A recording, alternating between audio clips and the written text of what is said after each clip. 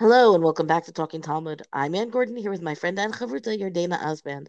Our daf of the day, Masachet Yoma, daf Pei Dalid, page 84.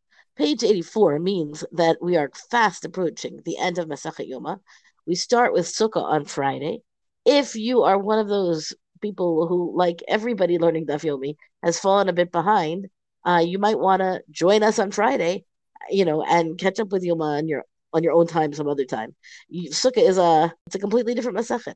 The issues are different, the topics are different, and it is not surprisingly largely about the holiday of Sukkot. Um, okay, we also, of course, have our Siyum coming up. Our Siyum on Yoma is on Sunday because that is largely more convenient for everybody. Sunday at 5 p.m. Israel time, 10 a.m. Eastern Seaboard time. Do the math for the other time zones. We look forward to seeing many of you there. If you would like to speak, have a few reflections on Masachet Yoma, do not hesitate to let us know. We would be very glad to hear from you. Anything else here, Dana, in terms of No, announcements? we're Yuma start our next Masachet and hope to see many of you on Zoom on Sunday, July 11th. Okay. Now, what I have divided this daf in my head, this 84, daf 84, page 84, um, into what I'm calling fake medicine and real medicine, which basically is at the whole beginning of Amud, from Amud Aleph going on for quite a bit. There's a number of true ailments with what we today might call suspect remedies. And then we move on to there from there and enter a realm of the halachot of pikuach nefesh and more seriously the real or at least as real as we could handle it, real medicine in that it doesn't specify this is a remedy for something that you don't even know what you're talking about. Instead, that's not said well, but the instead of saying here's a remedy for an odd illness, it says if you are sick, take medicine or do what you need to get better. It's a little bit less specific and therefore a little bit more relevant, I guess, through the generations. I want to open with some of the, or at least some of the passages about the what I'm calling fake medicine. Tanya Kavatei de Shmuel, there's a brighter that was in accord with the opinion of Shmuel. Keshohorgin oto, ein horgin oto ele b'davar hanizra. So this is discussing, it's talking about a case that began on the previous staff, which is about a mad dog. There's a dog that presumably it has rabies. They may not have known about rabies, but they certainly knew about the symptoms of rabies in terms of there being a phenomenon of a mad dog. So how are you going to kill this mad dog? And the description of how you know that you've got a mad dog before you is in the last passage on the previous staff. So what happens here is you can only throw it, you can only kill it. Ela b'devar hanizrak. You have to kill it with a thrown object.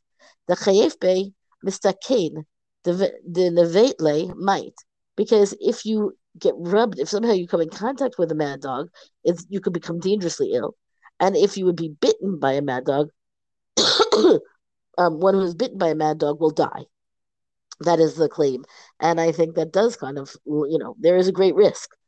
The chaybe mistaken might kante.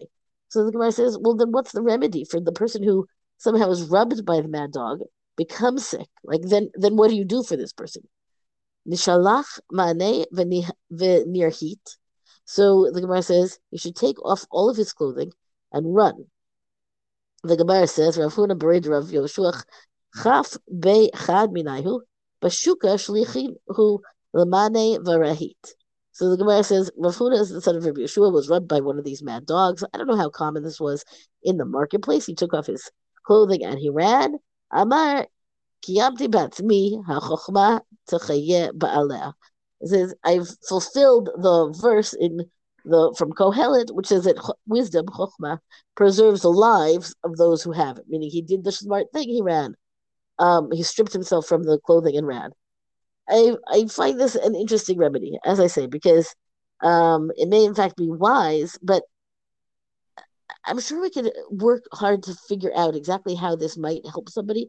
If there's some kind of contamination on the guy's clothing, then this would be helpful. I'm not sure that the running helps, unless maybe that really did something. Like I don't know, got the blood going, and I don't know. But it's not any remedy that I think we know about today that we would call it serious medicine.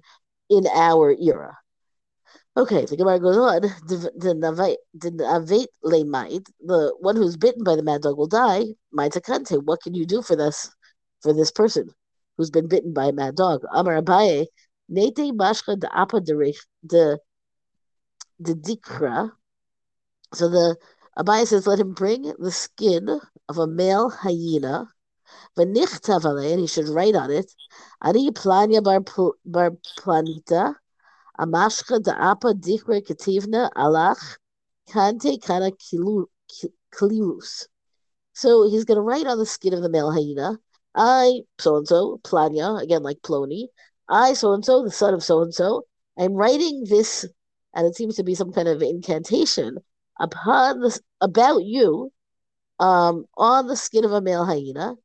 And then there's this language of kanti kanti kalirus, and some say v'amarle kandi kalulus ya Hashem tzvakot.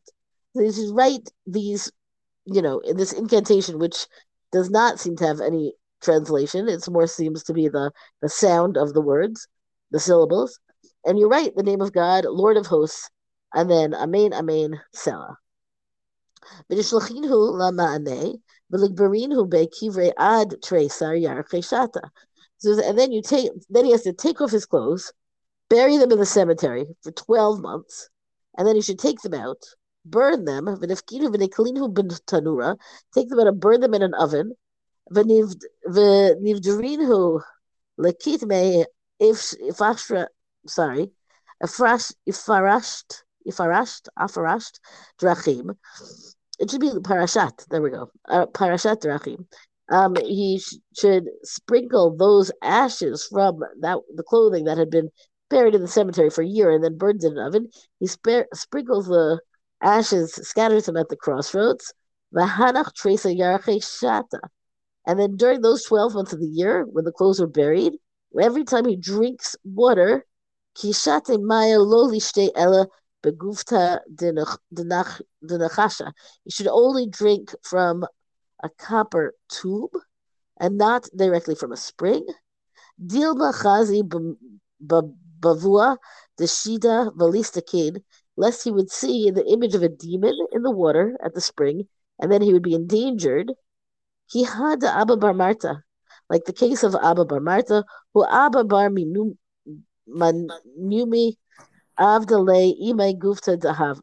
Because what happens, Abba Bar Marta is also called Abba Bar Manumi, whose mother made him a gold tube for this purpose. So, I think perhaps now it's clear why I'm calling this the fake medicine, because I don't think we know of any remedy for any ailment that would involve, writing on a skin of a hyena an incantation, and then burying the clothes, and then burning the clothes, and then scattering the ashes. Maybe making sure to drink from a copper tube. Maybe there's something in the copper that could really heal the person. I don't know, but the rest of it seems difficult to me. And the rest of the Amud here has more of these cases. It's, I don't need to go through all of them. I find them fascinating. I find them really interesting. There's great detail over making sure how do you solve this? How do you cure these ailments? And the discussion of Safidna seems to be a real ailment it began as a mouth sore, and then it ended up with, bothering the intestine. So I have no reason to doubt the ailment. It's more just a question of, what do you really need to do with the medicine for it. In this case, and I'm not going to read it inside because I want your data to get to the more practical stuff, is a discussion of, when basically Rav Matya Bar Charash has this ailment, he gets the medicine, he's supposed to go every day to get the medicine, and eventually he says, what am I going to do about Shabbos? She says, if you promise me that you won't tell anybody, I'll give you the secret recipe for the medicine. And then he promises her, and then he tells everybody anyway. And the rest of the discussion is really about how could it be possible that he would go back on his word that way? Isn't that a chilul Hashem that he has, meaning she's not a Jewish woman, and isn't this a reprehensible conduct on his part?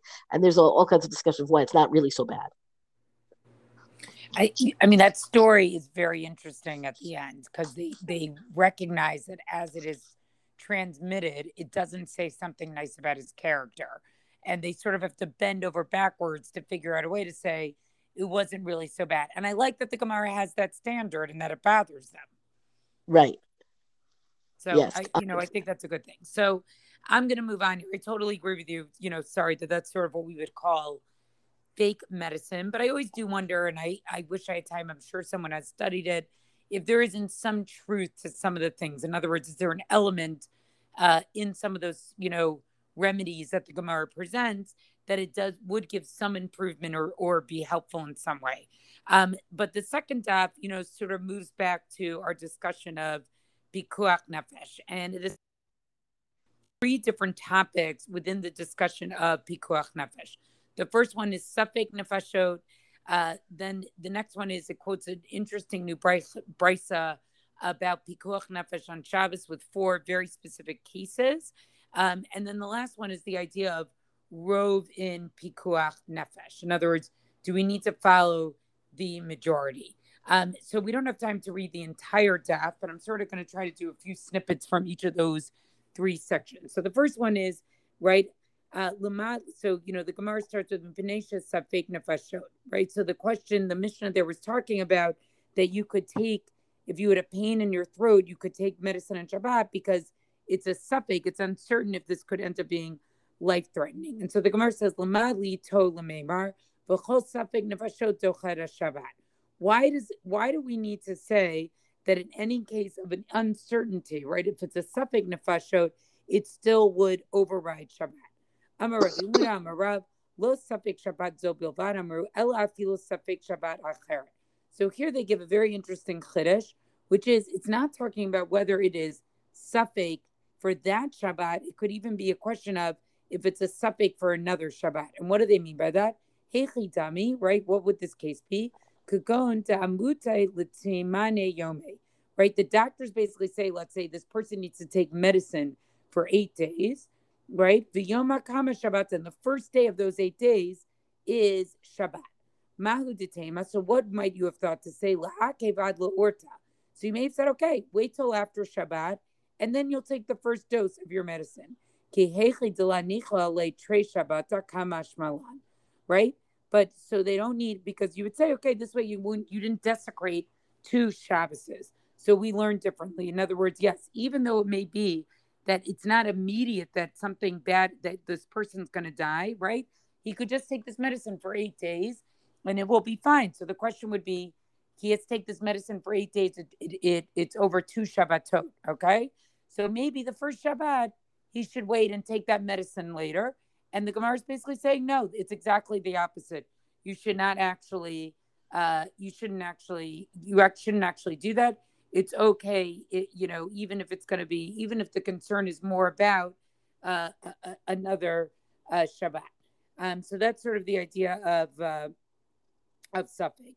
I'm going to skip the next little part here.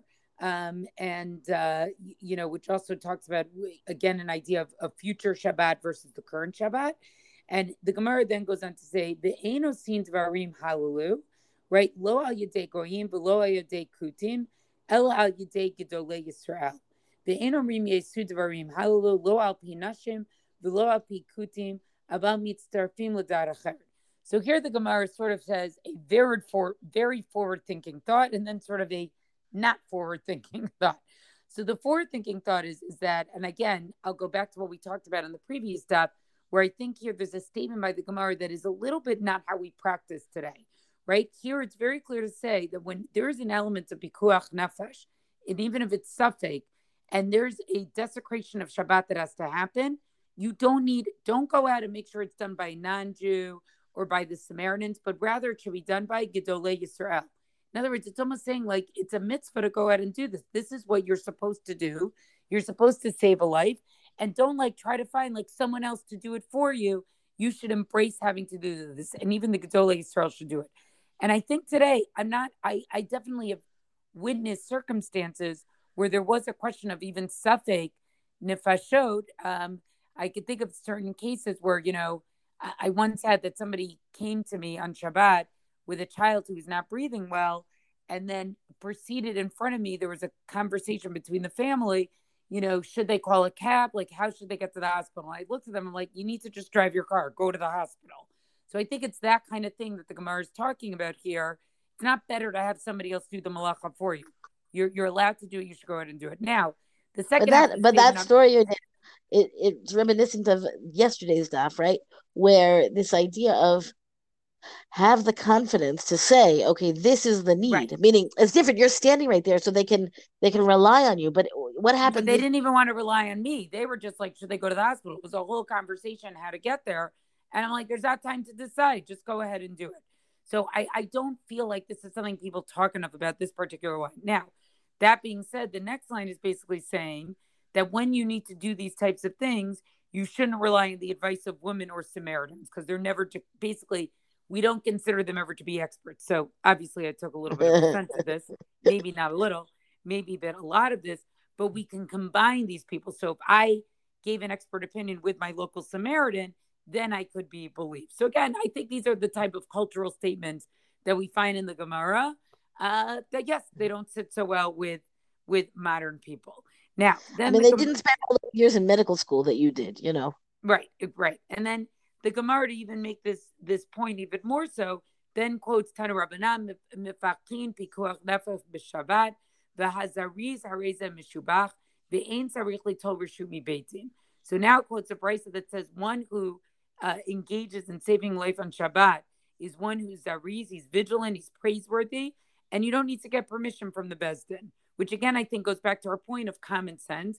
And then they basically quote this brisa. The rest of the brisa talks about these 4 cases: a child who falls in the sea, that you could take a fisherman's net quickly and get him out, and why that's praiseworthy. A child who falls into a pit, it's praiseworthy. Somebody who sees that a door is locked and a child is inside who's scared, that you're allowed to basically break down the door.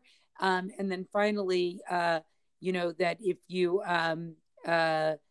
you can extinguish a fire by placing a barrier of some type of metal or clay. And again, that these are all vigilant things to do. And then the Gemara goes through each case to say, why did the brisa need to actually go through each one of those cases? And that's a specific reason why. But again, sort of trying to emphasize the point of the brisa is, don't ask permission. Just go ahead, and you should go ahead and do it.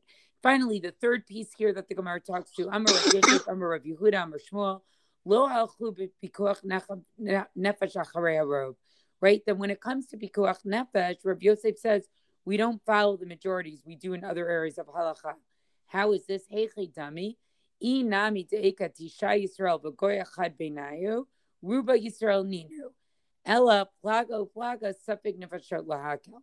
Right? So we may say that let's say we have a case, right, where there were 9 Jews and 1 non-Jew, and a building collapsed on them.